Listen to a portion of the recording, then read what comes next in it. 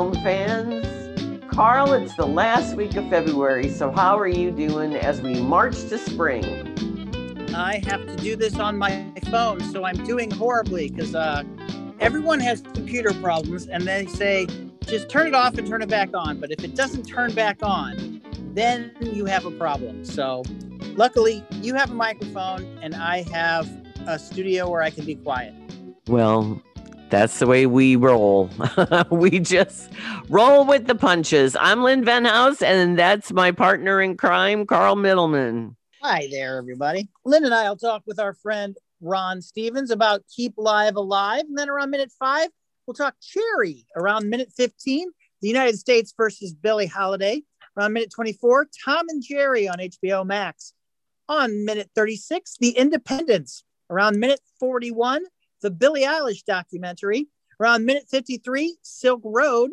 And then at the end of the show, we'll talk about the award season and upcoming trivia. Hi, and I'm the mother of a 33-year-old this weekend. So Congratulations. Happy birthday. My youngest son, Charlie, is technically a leap day baby. I mean, he is a leap day baby. So we always say technically he turns 33 February 28th, but you know, who knows? Right.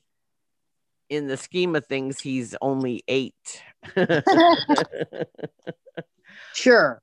Well, we have some fun local news to share.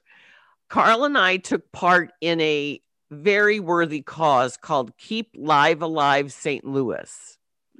And our friend Ron Stevens, the man, the myth, the legend, has helped organize this 90-minute entertainment special that has a lot of TV and radio personalities and rock stars, and goes to the venues of St. Louis that are dark right now, are not having anything happen. And MCs are our good friends, Laurie Mack and Alan Knoll. Oh, nice. Yeah. And I take part as talking about regional professional theater. And I make a cameo appearance. So we're looking forward to it. It is on Friday, March 12th. They are currently accepting donations because the proceeds are going to be divided among displaced workers. Not necessarily the artists, but all those behind the scenes people you see. Right. And so it's really a great cause. They have a Facebook page. They have a website. They have a trailer. The trailer, Kevin Cronin and Sammy Hagar are part of the storytelling. It's not necessarily a concert, even though like Kevin Cronin plays a song. They just reminisce and they talk about their lives as a performer. And then Mark Close is on the drums during the trailer. So, Mark Close. So I was at the Lincoln Theater with Mark Close when we were filming this. So they filmed at all these venues, Riverport, the Fox, the Muni, anywhere that St. Louisans go for entertainment. Because it's been a tough year. It's going to be a year, Carl, that we were shut down. Wow. That's a long time. I know. And as you and I know, we both go to theater and we also go to movie screenings. And the last movie screening I was at was Onward, and you sorry about that. Yeah, well, yeah, and you saw movies after that. I saw Tenet in the drive-thru. Well, I mean, I did see Tenet, but I'm talking about last March. We were shut down. March. Yeah, remember? Movie I saw was The Hunt. We were supposed to go to Quiet Place 2. That got dropped. That's gonna now be on Paramount Plus. Yeah, which is the old CBS. All access. They just rebranded it. Yep. So I don't know. Tons of Super Bowl commercials. Yeah, I don't know how many more of these streaming things I can add. There's a lot to pay attention to. Well, let's get to the new releases of the week. Right. Let's start with the movie you hate. It's called Cherry. It's on Apple Plus. Well, you know, Okay. Let me say some nice things about it before you crap on it totally. okay. It's based on a true story, and it's based on a book, and it's based on the story of how this book and this movie were made is very fascinating. It's fascinating how this guy made this in prison. He had to use a typewriter, and as soon as people knew that he was writing this book, they got his story. And the Russo brothers, who did Captain America and Endgame and Infinity War and have been doing all these superhero movies, they are telling the true story of Nico Walker, except they don't call him Nico Walker in the movie. They call him Cherry because of something that happened while he was in Iraq. He is a veteran, and he had issues, and he had a drug problem, and he robbed banks and he went to jail. That is the true story. That's not a spoiler because they show all of that in the trailers. And so those are the good things about the movie. And it stars Tom Holland, who has worked with the Russo brothers, in the Marvel Cinematic Universe. So what would you like to say differently than the matter-of-fact things that I said about the film, Lynn? Okay, well, I did not read this 2018 book that was much heralded. I am a big fan of Tom Holland. I just love him as Spider-Man. And when he and Tony Stark have such a great relationship, Robert Downey Jr. Being the actor, and when he's like Mr. Stark, I just love that because they have that mentor-mentee relationship.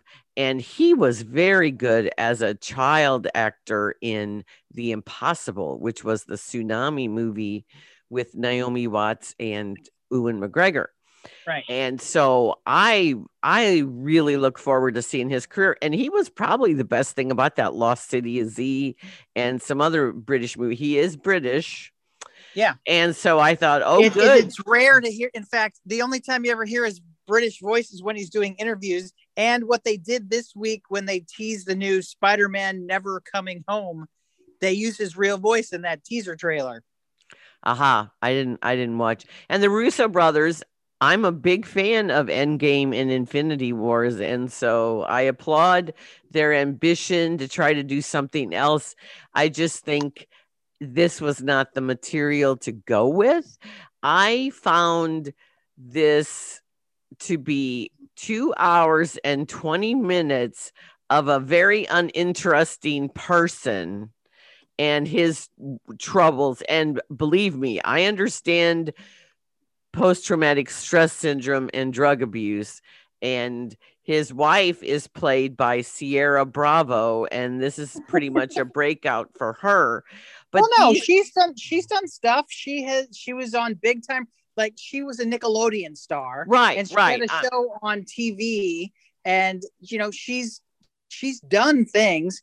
Except she's in her 20s. She's 23 years old, and she looks like she's 8 years old. She is very young looking, and he's 25. Well, this takes place in Cleveland, and in the 90s. In the 90s, and these people are just like I mean, they're just aimless and drifting, and their story. I mean, we have seen this before. How many heroin movies have we seen where people half the movie is this dope life, which just gets so tedious and tiresome. And how many times can you watch people vomit as they go through the shakes and the things? I mean, I'm just like, do we have to keep seeing this? I found, because it's divided into chapters like a book, because it was a book, I find the war part to be the most intriguing and fascinating and heartbreaking. Well, I like the fact they do have some interesting things. They don't, like a lot of people, like Cherry, that's his name. We don't really find out his real name. No, never. And then like some of the people in the army are like Sergeant whoever. Thomas Lennon has a you don't know if he's a priest or a doctor. So in the credits, they call him Father whomever or Doctor whomever. So like these people mean a lot to him, but he never knows their names. The only people that they're, Jack Rayner, his name is Pills and Coke. And I like that guy, but he's terrible in this because of the character he plays. These characters are not the druggy people are bad, and his early friends like Michael Gandolfini plays Yes. a loser guy. And everybody says he looks so much like his dad. He doesn't look like his dad at all in this. No, not at all. And Jack Wahlberg is Mark and Donnie's nephew, and he's very good as Jimenez. And Damon Wayans Jr.'s in it. And there are a lot of like famous people that wanted to work with the Russos. And there are some people that are in the Marvel Cinematic Universe that make little cameos in it. And so, yeah. It's just, well, it was written. Swing. Yeah, it's very big project for, I mean, they want this epic. They wanted this to be this epic story, and I don't find any part of it epic. And their sister wrote the screenplay along with Jessica Goldberg. Okay. And I think we could have had better editing. We have all these stylized shots. 2.5 hours. Yeah, I mean, seriously. And there is a lot of yelling in this movie. People are screaming at each other a lot. Yes. I did I say the new Spider-Man movie is called No Way Home? I think I said Never Coming Home, but it's No Way Home. Sorry about that. Hey, I guarantee you'll all know it in a couple months when it comes out. Right. So I do find that his performance is very good. He has to do all the heavy lifting, and he comes through very emotional, very roller coaster. I think he proves that he can do things other than Peter Parker. Oh, well, she's good too. Sierra Bravo's good too. She starts off as this sweet little thing, and then she's a sexy sultrist, and then I believe she actually transforms. She actually has a character arc in the movie because she goes from nice to sweet to ruined right after. And the woman that plays her mom's like, get my daughter out of this world. And it's heartbreaking for her. He did it to himself, but he dragged her along with her.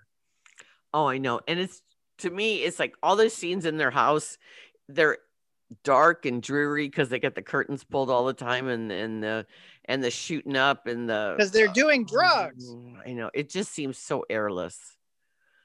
So, but they do have a happy ending. I don't really. Well, no, it's an ending.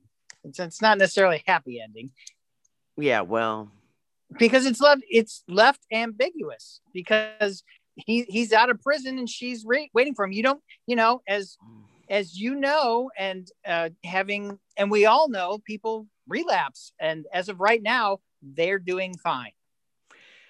Yeah, well, he was not a consultant on the movie or did not take part. It was an error that they said he was part of the movie. Now he sold the rights to the film, and he got out early, and so they started making the movie. Yeah, because the reason he wasn't involved is that they couldn't meet with him because he was in prison. Right. But so he doesn't really have part of this movie, but the Russo brothers grew up in that area. Okay. So maybe they were drawn to it because of that. The book got a lot of cred about the millennials and drug abuse and all that, like, because that was at the height of the opioid crisis, which still goes on today. 220 people a day in this country are overdose. And we do have a very serious problem during the pandemic. So I understand this at all. And I think it's a good idea to keep showing this. But I just find the movie lacking in a lot of places. All right. So I agree with you for the most part. It's too long, and it's it drags in a lot of the places that, it's too long. It's repetitive. That's what it is. It's repetitive. I mean, how many times do we, have to keep seeing the same kind of different things over and over. They blow up stuff really good in the war scene. I give the Russo's credit for their action chops. They know how to stage action, which is good. Now, talking about other people that relapse with heroin, our next movie is The United States versus Billie Holiday. And this is as dark and dreary and depressing about one of the great talents of the 20th century.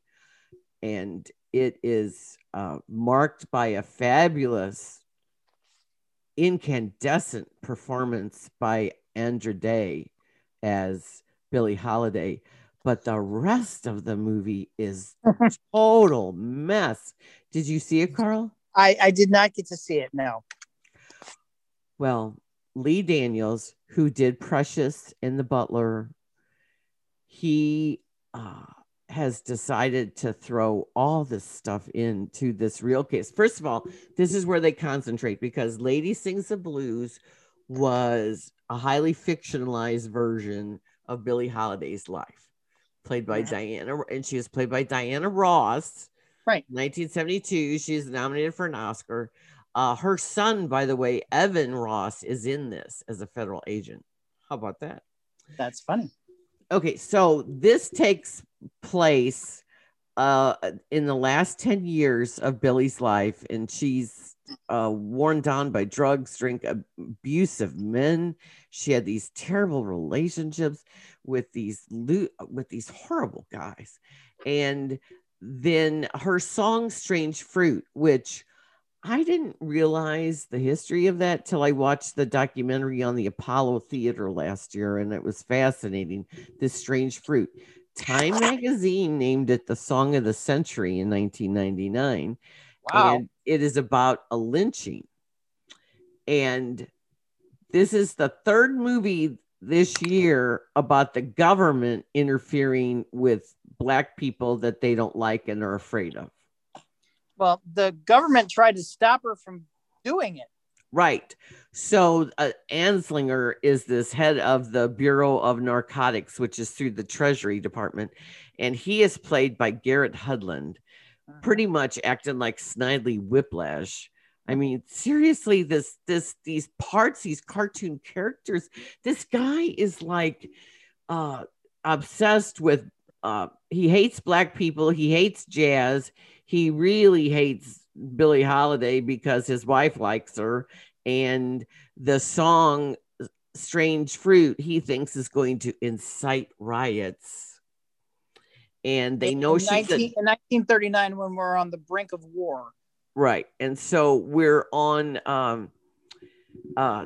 this, he makes it a lifelong mission. It's like that guy in The Hurricane, the cop that was obsessed with getting Reuben Carter caught.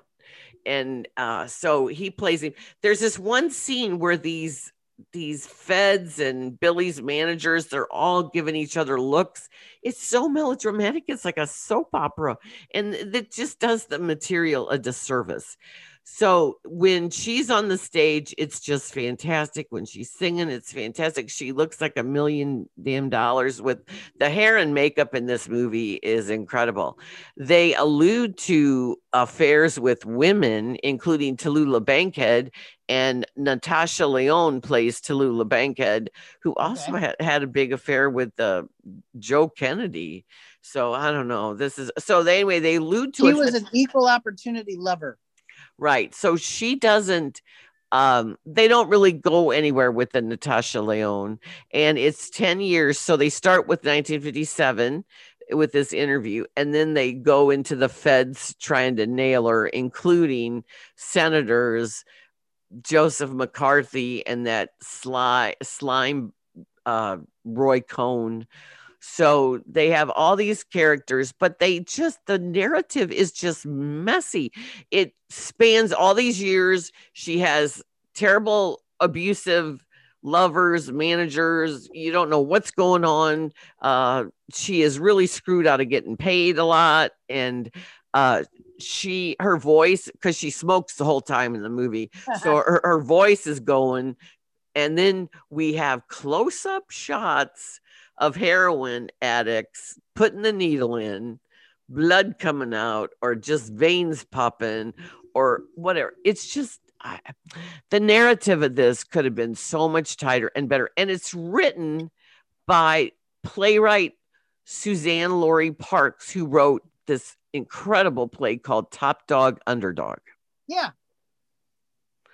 She won the Pulitzer Prize for that. Yeah, it's a great play. And I saw it at the St. Louis Actors Studio with Reginald Pierre and Chauncey Thomas. And Chauncey Thomas was just unbelievable. So anyway, that was my digression there. But I'm just really sad that is such a mess, because the cast, the supporting cast, Trevante. Oh, I even forgot the federal agent. Okay, so Trevante Rhodes plays this black federal agent that is supposed to infiltrate Billie Holiday's inner circle and get the goods on her, because they do arrest her several times on drugs, and she does go to prison for a year. And she was doing the drugs. Right. And I mean, and they have, so this movie's 2 hours and 10 minutes. And Trevante Rhodes, if you don't remember that name, he was the third incarnate of the Moonlight movie, The Boys. There was the young boy, the high school boy, and the grown-up boy. And he was the grown-up boy in Moonlight. His character was the black. Adult. Right. He wasn't Chiron. The middle one, Chiron. He was called Black in the credits. I looked it up. So Billie is very tough, and it shows how tough she is, but she's so troubled and obviously impaired by the drugs. But she keeps singing the song, knowing that it's her, hurting her. And her helper is Divine Joy Randolph. Right, who was so good in the Woody Allen movie, the Eddie Murphy movie last year. Oh, Dolomite. Right. Oh, yeah, I know who she is. She was nominated for a Tony Award for Ghost. Ah, okay.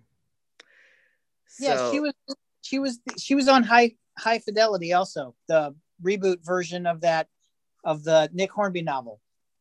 Oh, okay.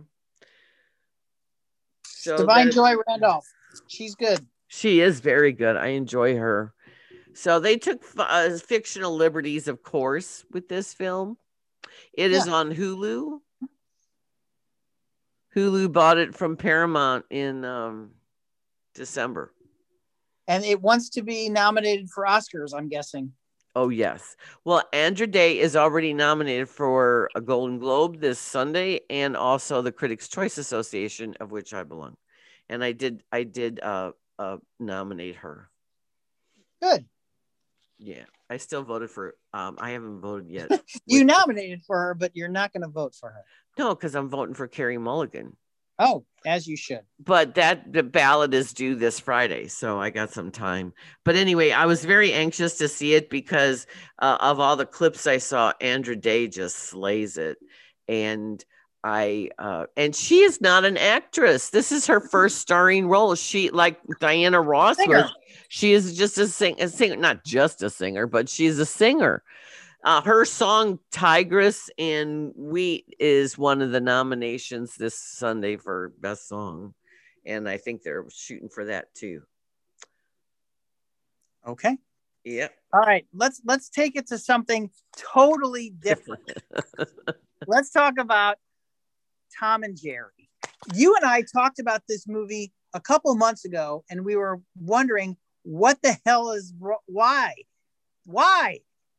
I mean, they started like working on this movie 6 years ago. And then they started again 3 years ago, and it's finally coming out. They started filming in 2019. It is in local theaters, and it is on HBO Max until the end of March. Yes. So you can see it on HBO Max. Let's start with something positive. Technically, it is a masterpiece.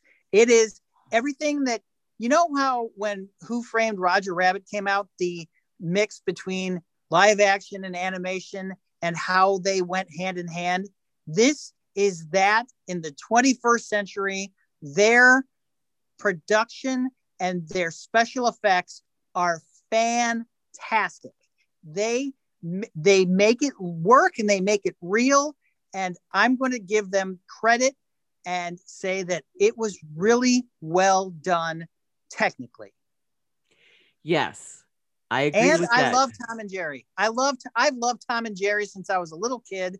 I didn't realize that some of it was racist, and the maid at the house in her house slippers, the black maid, and sometimes it was the white old lady, and that all went over my head. I learned about it more when I was adult, but as a kid, I loved the classic Tom and Jerry cartoons. Well, the animation in this is brilliant, and it's vibrant, and the characters, it's for kids, the slapstick, they're just going to really enjoy it. It's set in New York City. I grew up with William Hanna and Joseph Barbera's cartoons because we had Huckleberry Hound, we had Flintstones, Johnny Quest. My family would race to the television when it's it, and all my we just loved probably Johnny Quest the most. But Tom and Jerry was just a part of that whole atmosphere, and so you grew up with Tom and Jerry. There were the shorts, 1940, and they won Oscars for animated shorts. Yeah, they beat Disney some years. And they, one thing to the filmmakers here, they used William Hanna, even though both Hanna and Barbera have died. They used Mel Blanc, and they used June Foray too. They used all of the original voices of Tom and Jerry via archive stuff.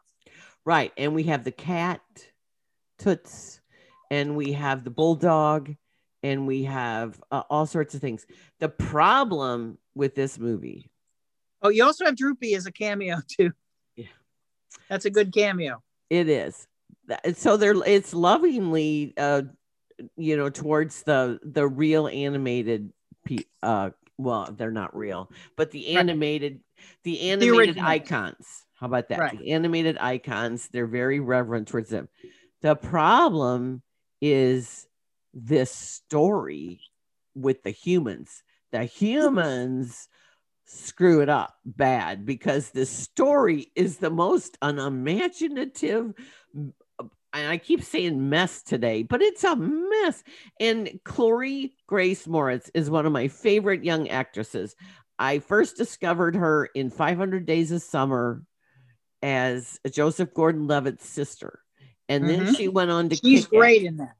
Yeah. And then she had a great child actress cycle. When she was a child actress, she had nothing but good choices. Once she became an adult, that's when I think her career went weirdly. She needs a different agent because her past couple of movies have been terrible, and no fault of hers. But I mean, I know she's in Suspiria, which is now a cult classic. But and we're going to talk about a director of that made her If I Stay. That starred Chloe Grace Moretz, and we'll talk her director for that movie. We're going to talk about a movie next that he directed. Right. So I've always stuck with her, even though she's been in terrible material. And this one, she is so miscast. She plays. I don't think that's her fault. I think she could have done fine. I think she's okay in this. I mean, miscast Michael Pena. Oh, talk about miscast. So, first of all, okay, so Chloe Grace Moretz gets fired by the real director of the film, plays this character because Tom and Jerry, she's riding a bike and delivering stuff, and Tom and Jerry knock her over, and that's how she meets them. And she gets to this hotel, steals a resume, gets a job as a wedding planner at this Shishi hotel and the Royal Gate, and Michael Pena is a staff member who's very jealous of her, and he is always so good in everything, and I'm so disappointed that he was saddled with such a horrible character, because he's a good comedic actor. Even in Ant-Man, he's so good, and And this one is just waste of his talents. And Rob Delaney plays the hotel manager, and he's pretty much, to me, they're all wasted in these horrible parts. So they're planning this wedding, and in walks Colin Jost, which is funny because he announced that he was getting married to Scarlett Johansson and then went off to do this. She flew off to do Black Widow. This movie's shot, mostly the interiors were shot in London, even though New York is a huge part of this movie. The interiors were shot in London. So he's in London after just announcing he's getting married to Scarlett Johansson, and she's in Europe shooting Black Widow. So they announced they're getting married, and then they went and shot this movie. Well, I think Colin has picked a lane in SNL, and trying to branch out into acting is not really going to happen. Well, he's playing himself. Yeah. He's playing Ben. He's like this insufferable yuppie type person. Man-child. And then he is engaged to a woman, and the wedding goes horribly awry as Tom and Jerry wreak havoc in this hotel because of their antagonistic relationship. But see, that's the thing about Tom and Jerry cartoons. They're good in 7-minute bursts, but these are not an interrelated. You know, you could have 7-minute cartoons and have 50 minutes of material. You don't have that here. You have an entire story. And what I did like about the story choices that they made, every single animal is animated. So it's not like just Tom and Jerry are animated. Like the cats are animated, the birds are animated, the elephants are animated. Every animal in this version of our world is an animated character. So them being animated is not like a big deal. So that was a good choice that I thought that they made. Yeah, the kids are really going to like this movie, and it's got peppy music, modern music. And now hold on a second. There some of the musical choice for a kids movie. Is this movie for kids or is this for nostalgic adults? Because the music choices make me say it's for nostalgic adults, even though the music is modern. Some of the, like, oh, hey, I think I'll go check out another Maybach Rick Ross song. And if you're like a 10-year-old kid and you turn that on, maybe Rick Ross is not the best person for your pre-teens to be listening to. And I love Rick Ross, but I'm just saying, even Rick Ross would say, well, here's a song that my kids can listen to, but maybe not the rest of my stuff.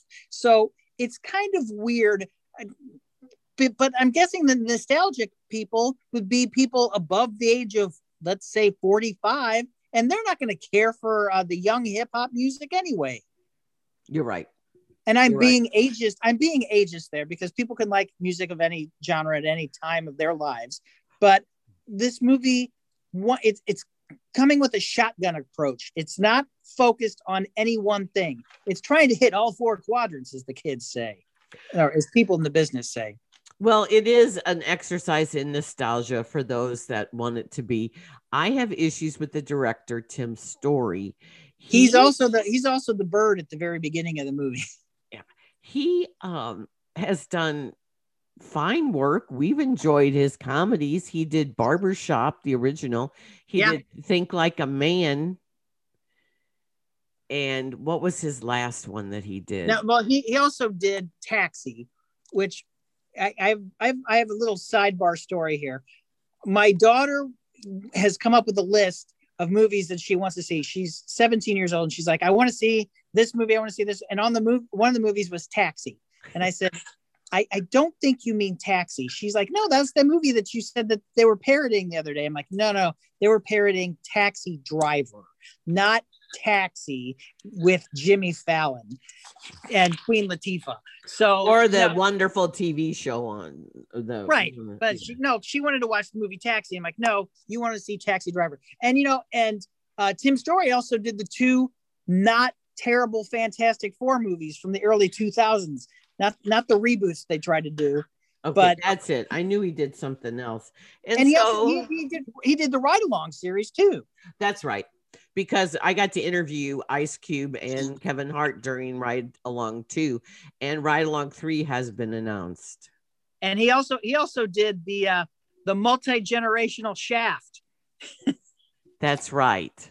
Yes, From that was last. 2019. So Yeah. I think I'm not sure if this was the right material for him. I don't. I am giving it some forgiveness for their technical aspects of what they did. It's just that it didn't sit right with me, and I don't think I would ever watch it again. And I don't know. It's just I wanted it to be really good, and it disappointed me so. But I don't think it disappointed me enough that it would be in my most disappointing of the year. But because the year is still young. Yeah, it is. And I can see why they didn't screen it for us. Yeah. And it's on HBO Max for the next 30 days. Watch it for free. If you're interested in it, watch it. If you have HBO Max, don't go out and see it. If you're going to risk your life going out to a theater, don't risk it for Tom and Jerry. Well, you know what? There's another movie out last night that's out now. It's called The Independents. And did you watch that, Lynn? I still have to see it. It's based on a true story of a band called dang it, something remains. Sweet Remains. The Sweet Remains. Yes, I had it written down here, but since I'm not using my computer, I can't see what I wrote down. Well, yeah. I love the whole premise because it's James Naughton's son, and I'm a big fan of his from his stage work. And Gregory Naughton. He wrote and directed, and he's part of the band, and he is married to the Broadway legend Kelly O'Hara, who plays his wife in the movie. So there's all these Broadway people in it, which is fun. It's Rich Price, Brian Chartrand, and Greg Naughton. Greg Naughton, so he's the nephew of David Naughton from Making It. Yeah, and also Be a Pepper. And American Werewolf in London. Yeah, but I remember him as a kid as Making It. He had a top 10 song singing the theme song from Making It. I still love that song.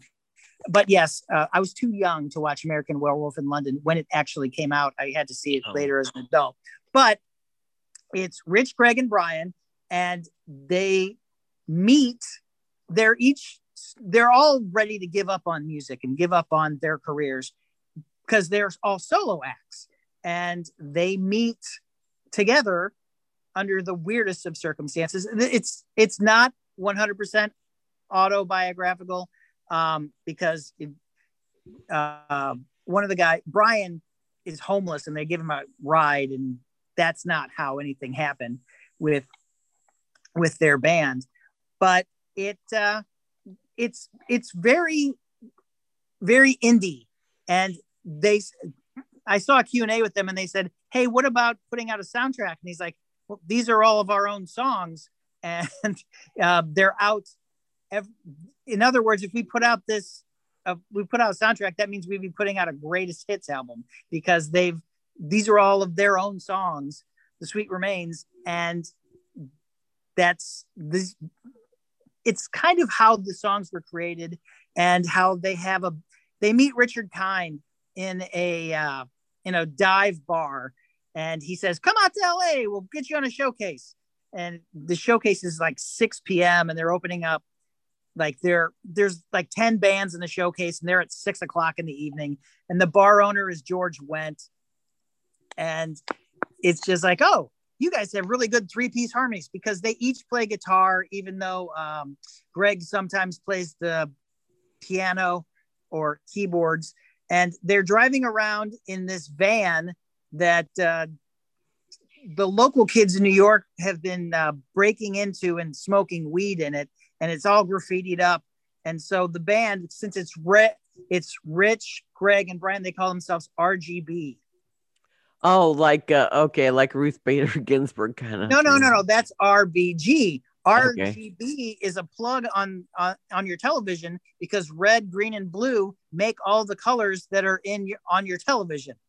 And it's like the spectrum of sound.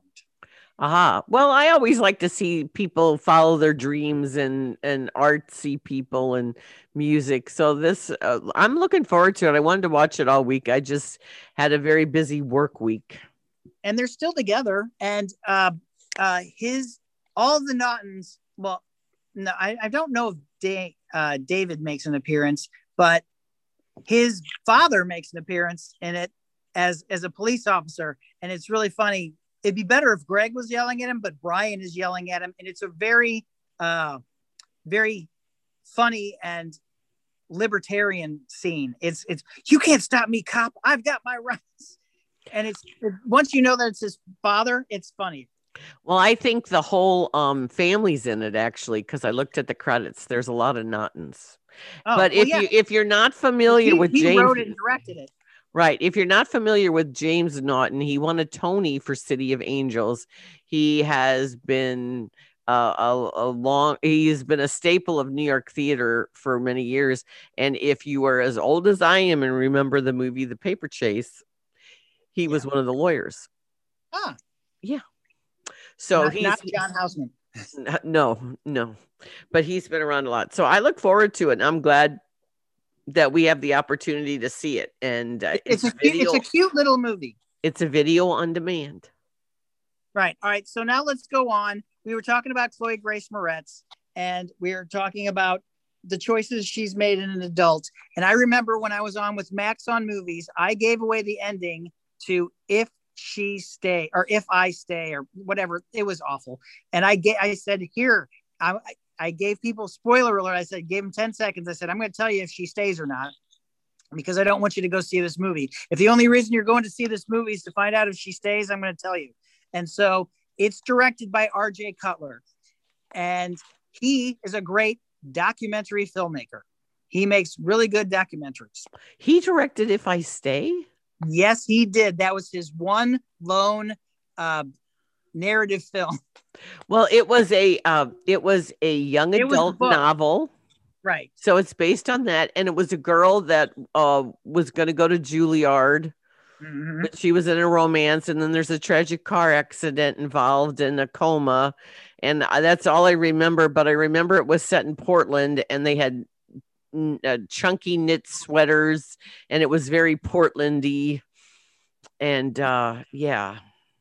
So RJ Cutler directed that, but he's he's got Emmys. He's been nominated for Oscars. He's got Peabody Awards. His big thing are documentaries like The War Room, The Perfect Candidate, The September Issue, and American High on Fox, and The Oval Office Tapes. And he started that show Nashville that was on ABC and TNT for a long time. Connie Britton. Yes. And Chip Estes. And the girl from Heroes. Oh, yeah. The cheerleader. Oh, yeah, gosh. Save the Cheerleader, Save the World. It was Hayden Panettiere. That's right. I knew she had a boy's name or a last name as a first name. So he just did the Belushi documentary, which we both were so impressed by. Yes, he did that. But for the last 3 years, he's been working on this thing. This girl is well documented. She's let in cameras to every part of her life. The movie's called Billie Eilish, The World's a Little Blurry, which is from a title of one of her, the title's from one of her songs. In fact, it's the same song that gave the title of her album. She really must like that song. Yeah, well, she is an interesting person to... Il Mio is the name of the song that gives the title of this and the title of her album. Sorry to interrupt, Lynn, but... Okay, that's okay. Well, it's just... Yeah. Billie Eilish fans are like screaming at the screen going, hey, it's Il Mio. And there's a lot of fans.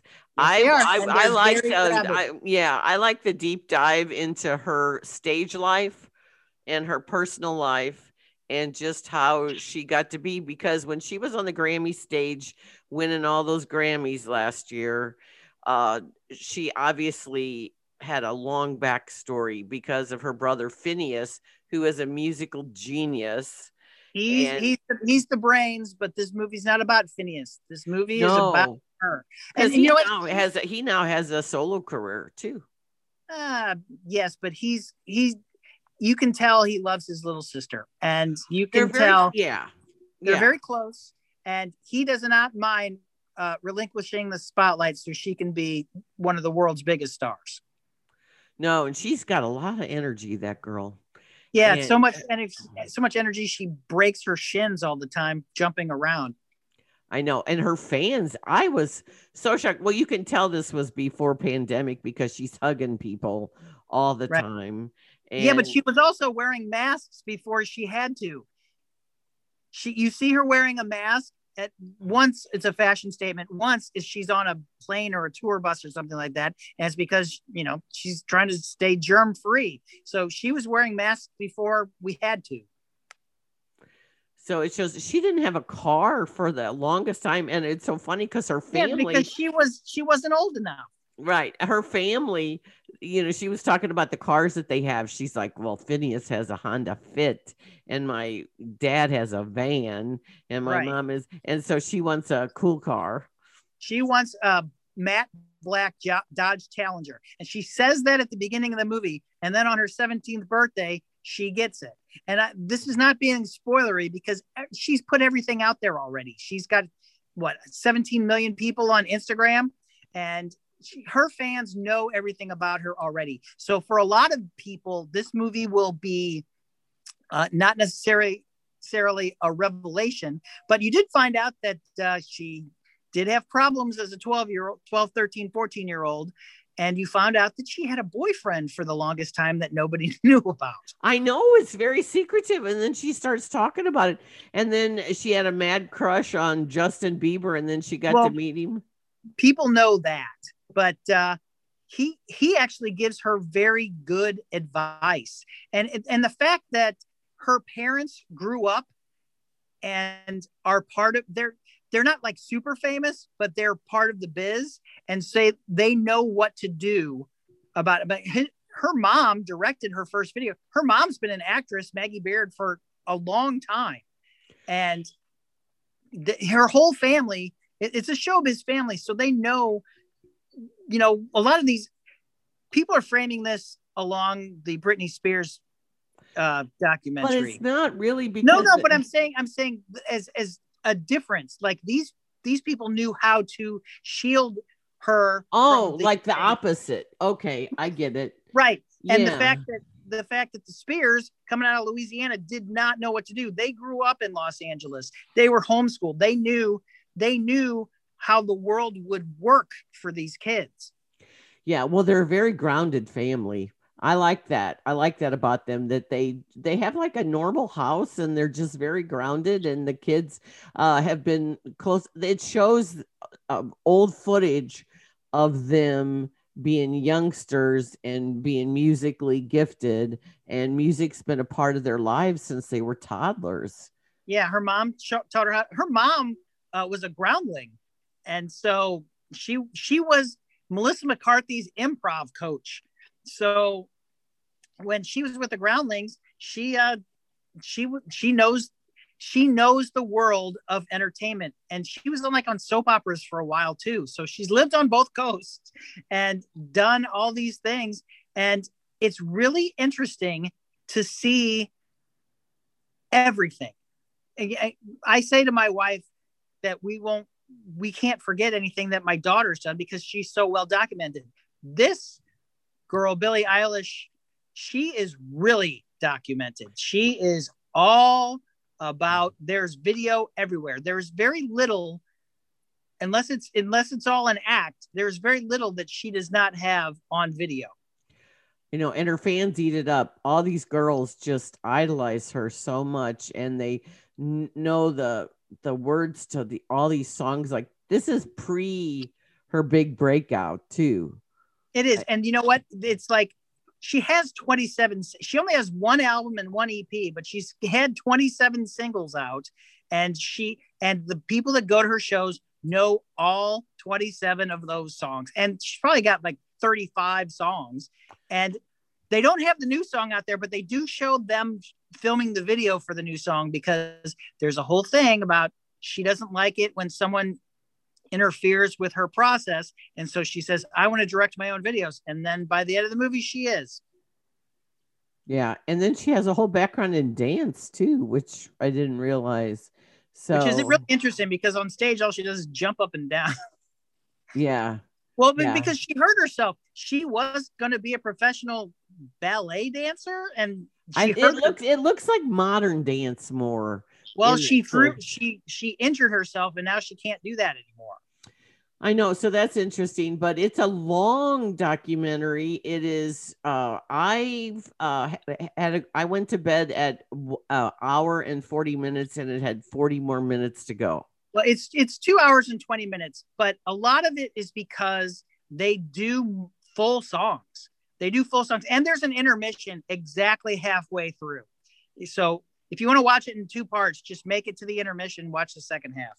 I found it very entertaining because I didn't know much about her than her hits, right, and the Grammys, and her songs are earworms.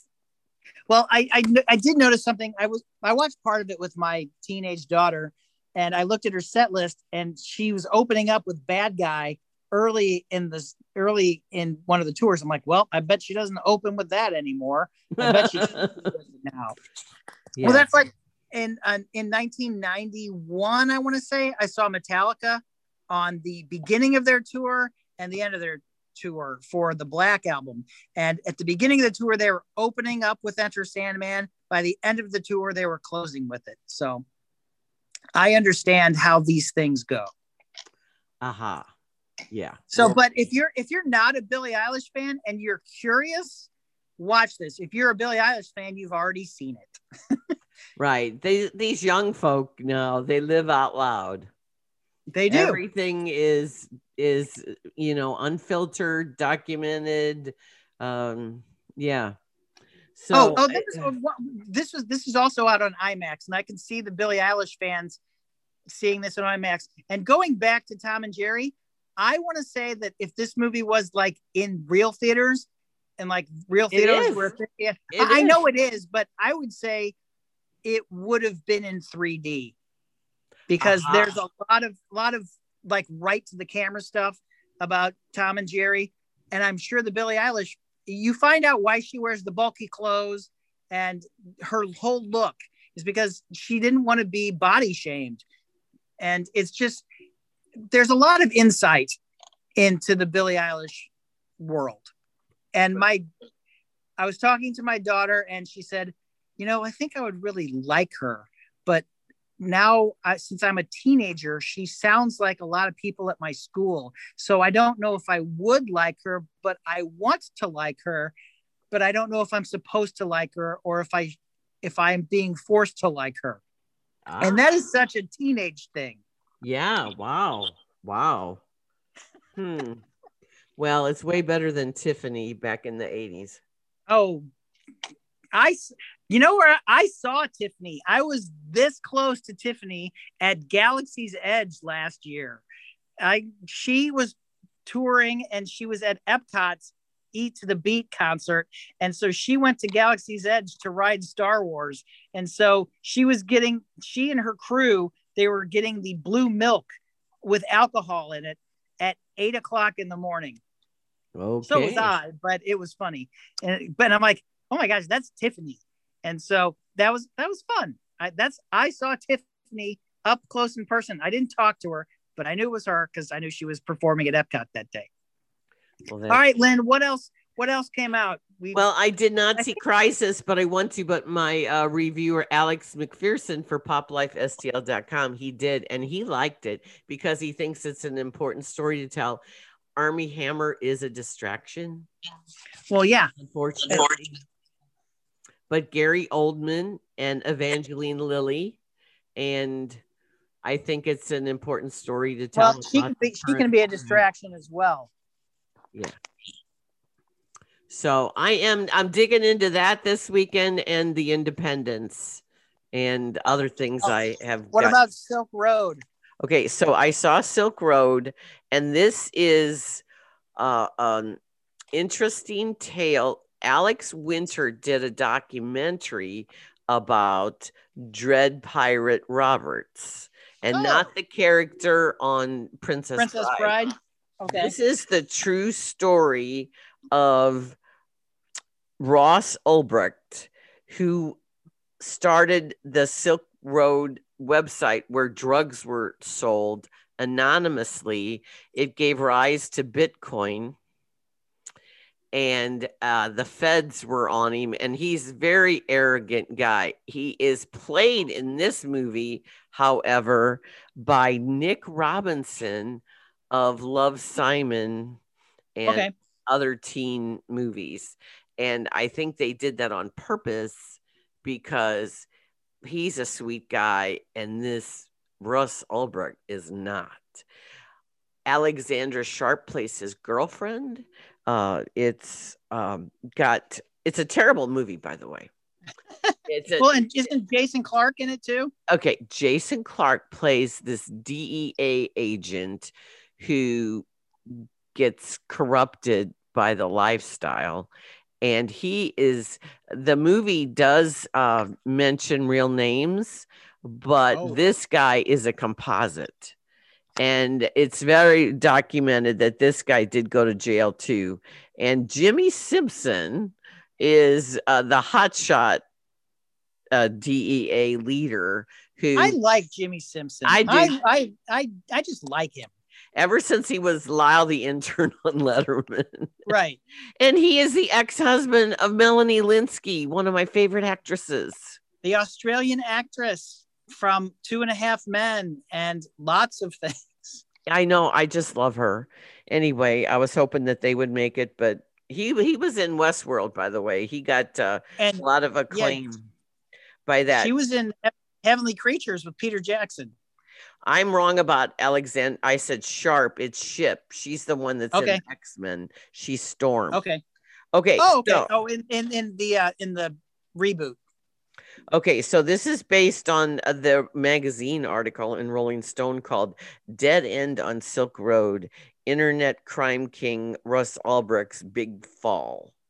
So this guy sets this up and money is coming in and he's selling ecstasy and coke and all these drugs. And he gets hooked up with a guy who is Paul Walter Hauser in Arizona as one of his trusted guys. He's from I, Tonya. Yeah. And the Five Bloods. But also the movie Black about Klansman. the Atlanta Olympic. Richard Jewell. He was Richard Jewell. Yeah. Clint Eastwood's Richard Jewell. Yes. Okay. So the dark web.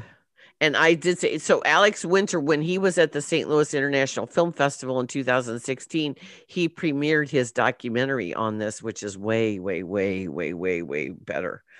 But this is, okay. So what they do is Jason Clarke plays this awful man he's just been in rehab. He's just been in a mental facility. Okay. And they allude to his breakdown in Puerto Rico. I don't know what that is. And he is assigned to the DEA and they consider him a dinosaur and out of touch. So they don't pay attention to him. And he uses his old school skills at investigation to get involved with this dark web jazz. But then he goes to the dark side and starts taking money too. So it's very complicated. It's very complex. But this Russ Ulbricht, he got sentenced to 2 life sentences plus more years. And he was there. He could have taken a plea deal, and this isn't in the movie, but he could have taken a plea deal and gotten 10 years, but he decided no, he was going to fight it. And then he is so screwed because he has been denied by the Supreme Court. So he is in jail for a very long time for lots of, it's for money laundering and conspiracies. And so wait a minute, we're starting with a guy who had a real life story where he was in jail. And we're ending with a guy who had a real life story and is in jail. Yeah. So it all bookends with Billie Eilish and Billie Holiday in the middle, and Tom and Jerry, and the Independents. Well, this first of all, I got to correct myself. The name of Alex Winter's 2015 documentary is The Deep Web, not the dark web. The Deep Web. And what's the difference? Well, he goes more involved in all this thing. Oh, another thing that this Ross Ulbricht did was he had all these murder for hire schemes. They never did wind up murdering the people, but he put hits out on all these people that were initially his friends and helping him. He is considered the first millennial gangster. Cool. So, but no, they're both awful people. So here's another movie about awful people, and it's on if you want to watch the Alex Winter documentary, it was on Epic, so I don't know if it still is. But this movie is a video on demand, Silk Road, and it's just really a big waste of time. As far as you know what, Carl, I'm just getting a little crabby because we're getting very demanding and discerning, I think, by being at home for a whole year watching this stuff. Do not waste my time. If you don't have characters if you have characters that lack context and we got to think for ourselves about, we got to fill in the blank for all these characters. No, you should do your work beforehand. And then what I've noticed too, in a lot of films lately, like this Billie Holiday one, everything but the kitchen sink is in it. Streamline, pare it down, focus. I have noticed this so much. We're having all this. There's a lot. They got a lot to say. They put on too much in one thing. Just, we need editors. We need script editors a lot more than what we're getting. But I will say this. We have 2 bright lights coming up on video on demand right now. Minari as of Friday. Yay! Yes, people can see it on any video platform like Google Play or Amazon Prime or whatever. You have to pay for it, but you get to see one of the best movies of the year, and it'll warm your heart. And then one of our favorite movies of the year, Promising Young Woman, comes out on video Tuesday. Good. So how about that? And then I am happy about those things. And then there's a new WandaVision. Did you watch last night? I did. I will say that there is one very important thing about WandaVision, but it also could, of all the episodes, this one has the most filler. It's also the longest episode, but this is a placeholder till next week's season finale. And it might be series finale because they haven't announced that there's going to be a season 2, but I don't think it will be because it's going to be leading into the new Doctor Strange movie. And it's also going to have things with the new Spider-Man movie, No Way Home, which we've I've mentioned the correct title. Also, next week is the final. And so you can watch all 9 weeks starting next Friday if you have not watched any of them. I've been telling people and they look at me like I said, oh no, it's really good. Even if you don't know the Avengers, I said it's very good. And I tell people that grew up with those sitcoms that they are kind of emulating, which is a really fun thing. Tonight on Saturday Night Live, it's Nick Jonas. He is the musical guest and the host. He is resuming his judging on The Voice, but you should not call them judges. You should call them coaches. I found that out from a local boy named Tyler Kors. He grew up in Trenton and he lives in Nashville now. And he has tried out for reality singing shows for years and years and years. He was a Korean adopted child by his parents, Gary Kors and Sherry, and his mother, Sherry Jenkins. And this year he decided he wasn't going to try out. And he got called by The Voice to audition when they saw him on YouTube. He is a country singer. and he tried out for Idol, and people told him that there's no lane for Asians in country music, and so now his audition should be on either this week or next week. The blind auditions. The Voice returns on Monday and Tuesday on NBC, and then next week I've interviewed him. He can't really say much. He can't even tell me the title of the song he sings because but he did say it's never before been sung on reality TV.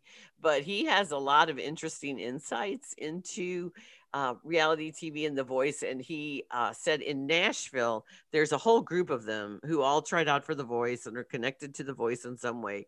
And so he's been coached by all these people, and he's got a lot of fascinating insights. So we're going to have him on sometime on the podcast, but there's just right now a limit to what he is allowed to say, because they sign contracts and they can get in big trouble. Right.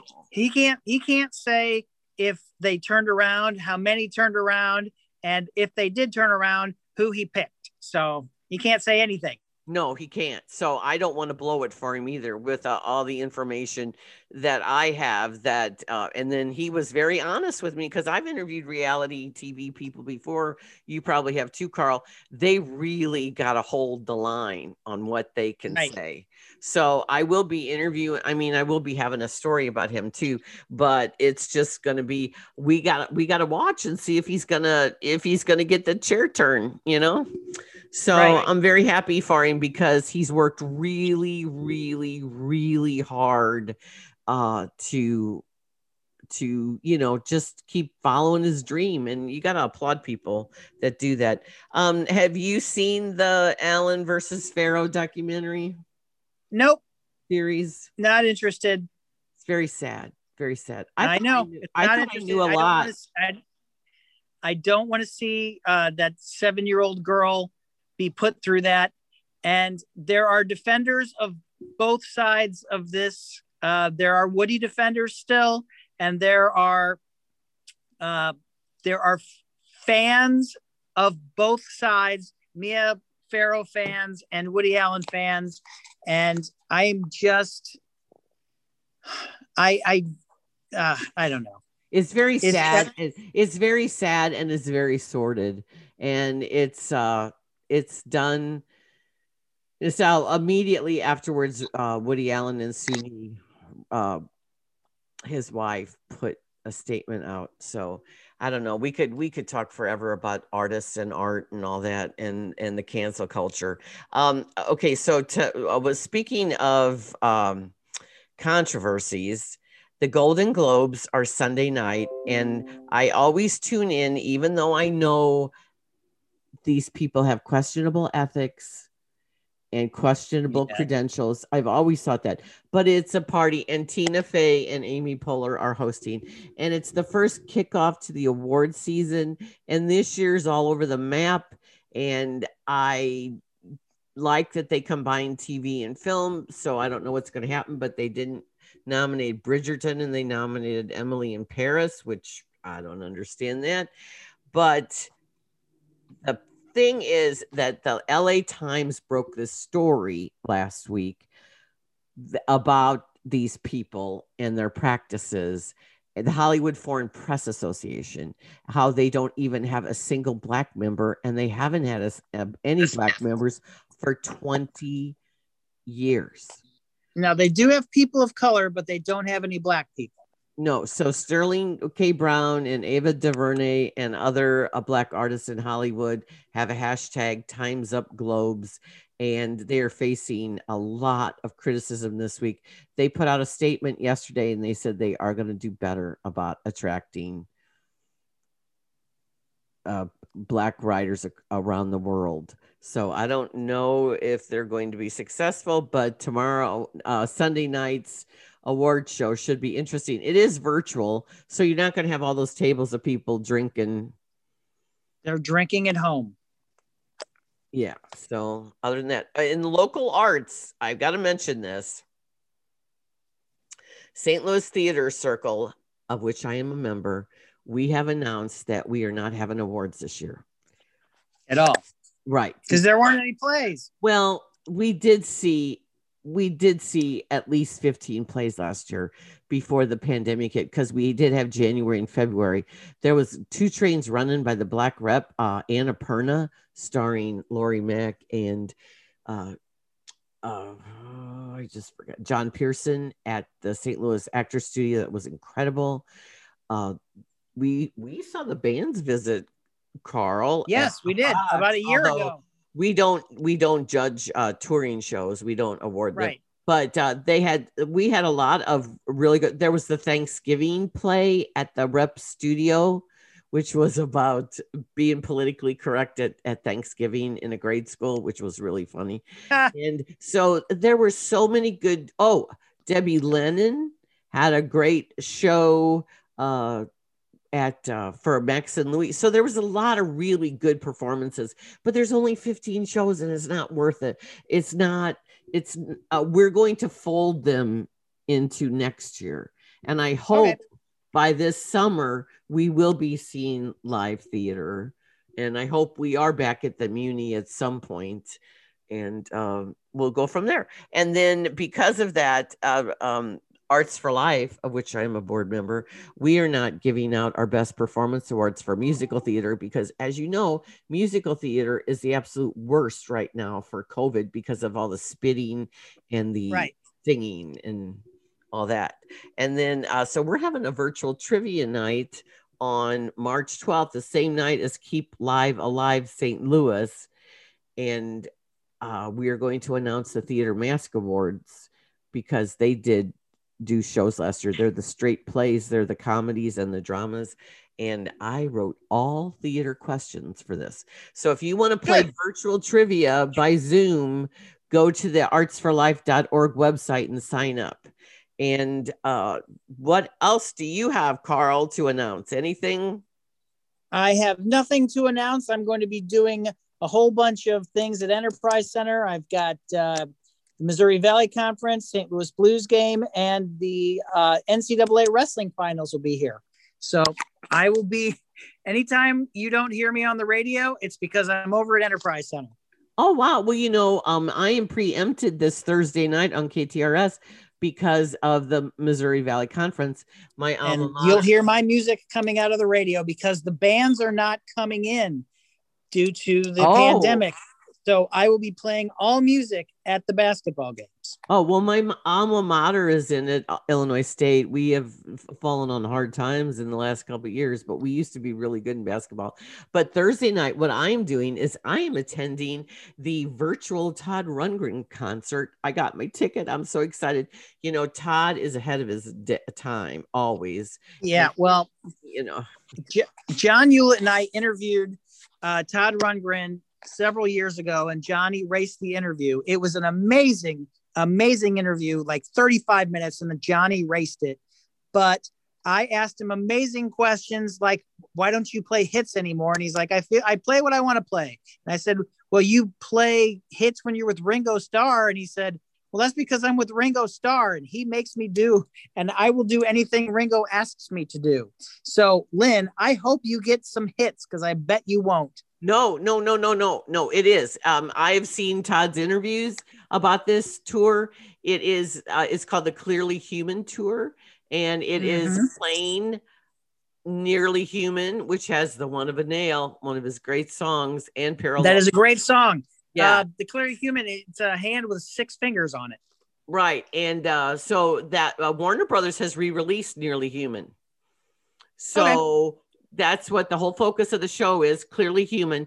But it did say he will be playing some of his classic hits. And my all-time favorite album of his is Something Anything, like most people, because it was in my college years. And so Hello, It's Me, and is one of my, and I Saw the Light, and It Wouldn't Have Made Any Difference. And so hopefully at least some of them, he probably could just stay in Hawaii off the residuals from Bang the Drum All Day. Maybe. But he chooses to do this. And so he's holed up in Chicago, and they're doing these concerts from a venue in Chicago, but for each city, that he is going to, like Buffalo, New York, Indianapolis, Indiana. They're taking local cuisine and they're taking like local newspaper stuff and they're trying to gear it towards St. Louis. He does have a really good following in St. Louis, I would think.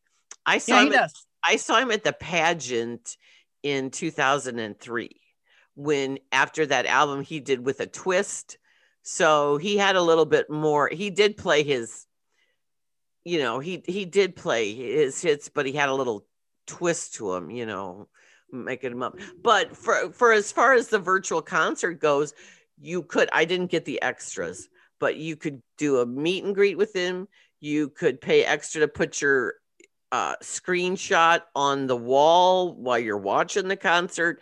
Nobody wants to watch me watching Todd Rundgren concert, And so anyway, so that's what I'm doing Thursday, March 4th. And if you are interested in joining me, nocapshows.com is where you get the tickets. And then he's been all over the internet with these interviews now. So where Todd goes, I follow. All right. Well, I told you where you can find me. You can find me on the interwebs @_Carl the Intern on Twitter and Instagram. Where can we find you, Lynn? I'm in KTRS every Thursday night, except this week I'll be on Wednesday night. And then we've got Coming to America and Raya and the Dragon. I'm going to watch Raya and the Dragon this weekend. And I am in the Webster Kirkwood Times. We have this every week with you, Carl, and I'm so happy that we get to do this. And I have my own website, Pop Life STL. Yes. And I want on Twitter. Right. And I'm on all the socials. I'm not really good at Instagram yet, but I'm trying. And then everybody, I want to tell y'all, get your Fauci ouchie if you can. Stay safe and shop local, support local. And we will see you next week we might have a really cool surprise guest, won't we, Carl? Possibly. Yeah. So you have a good weekend. Everybody stay safe. Bye. And talk to you then. Bye.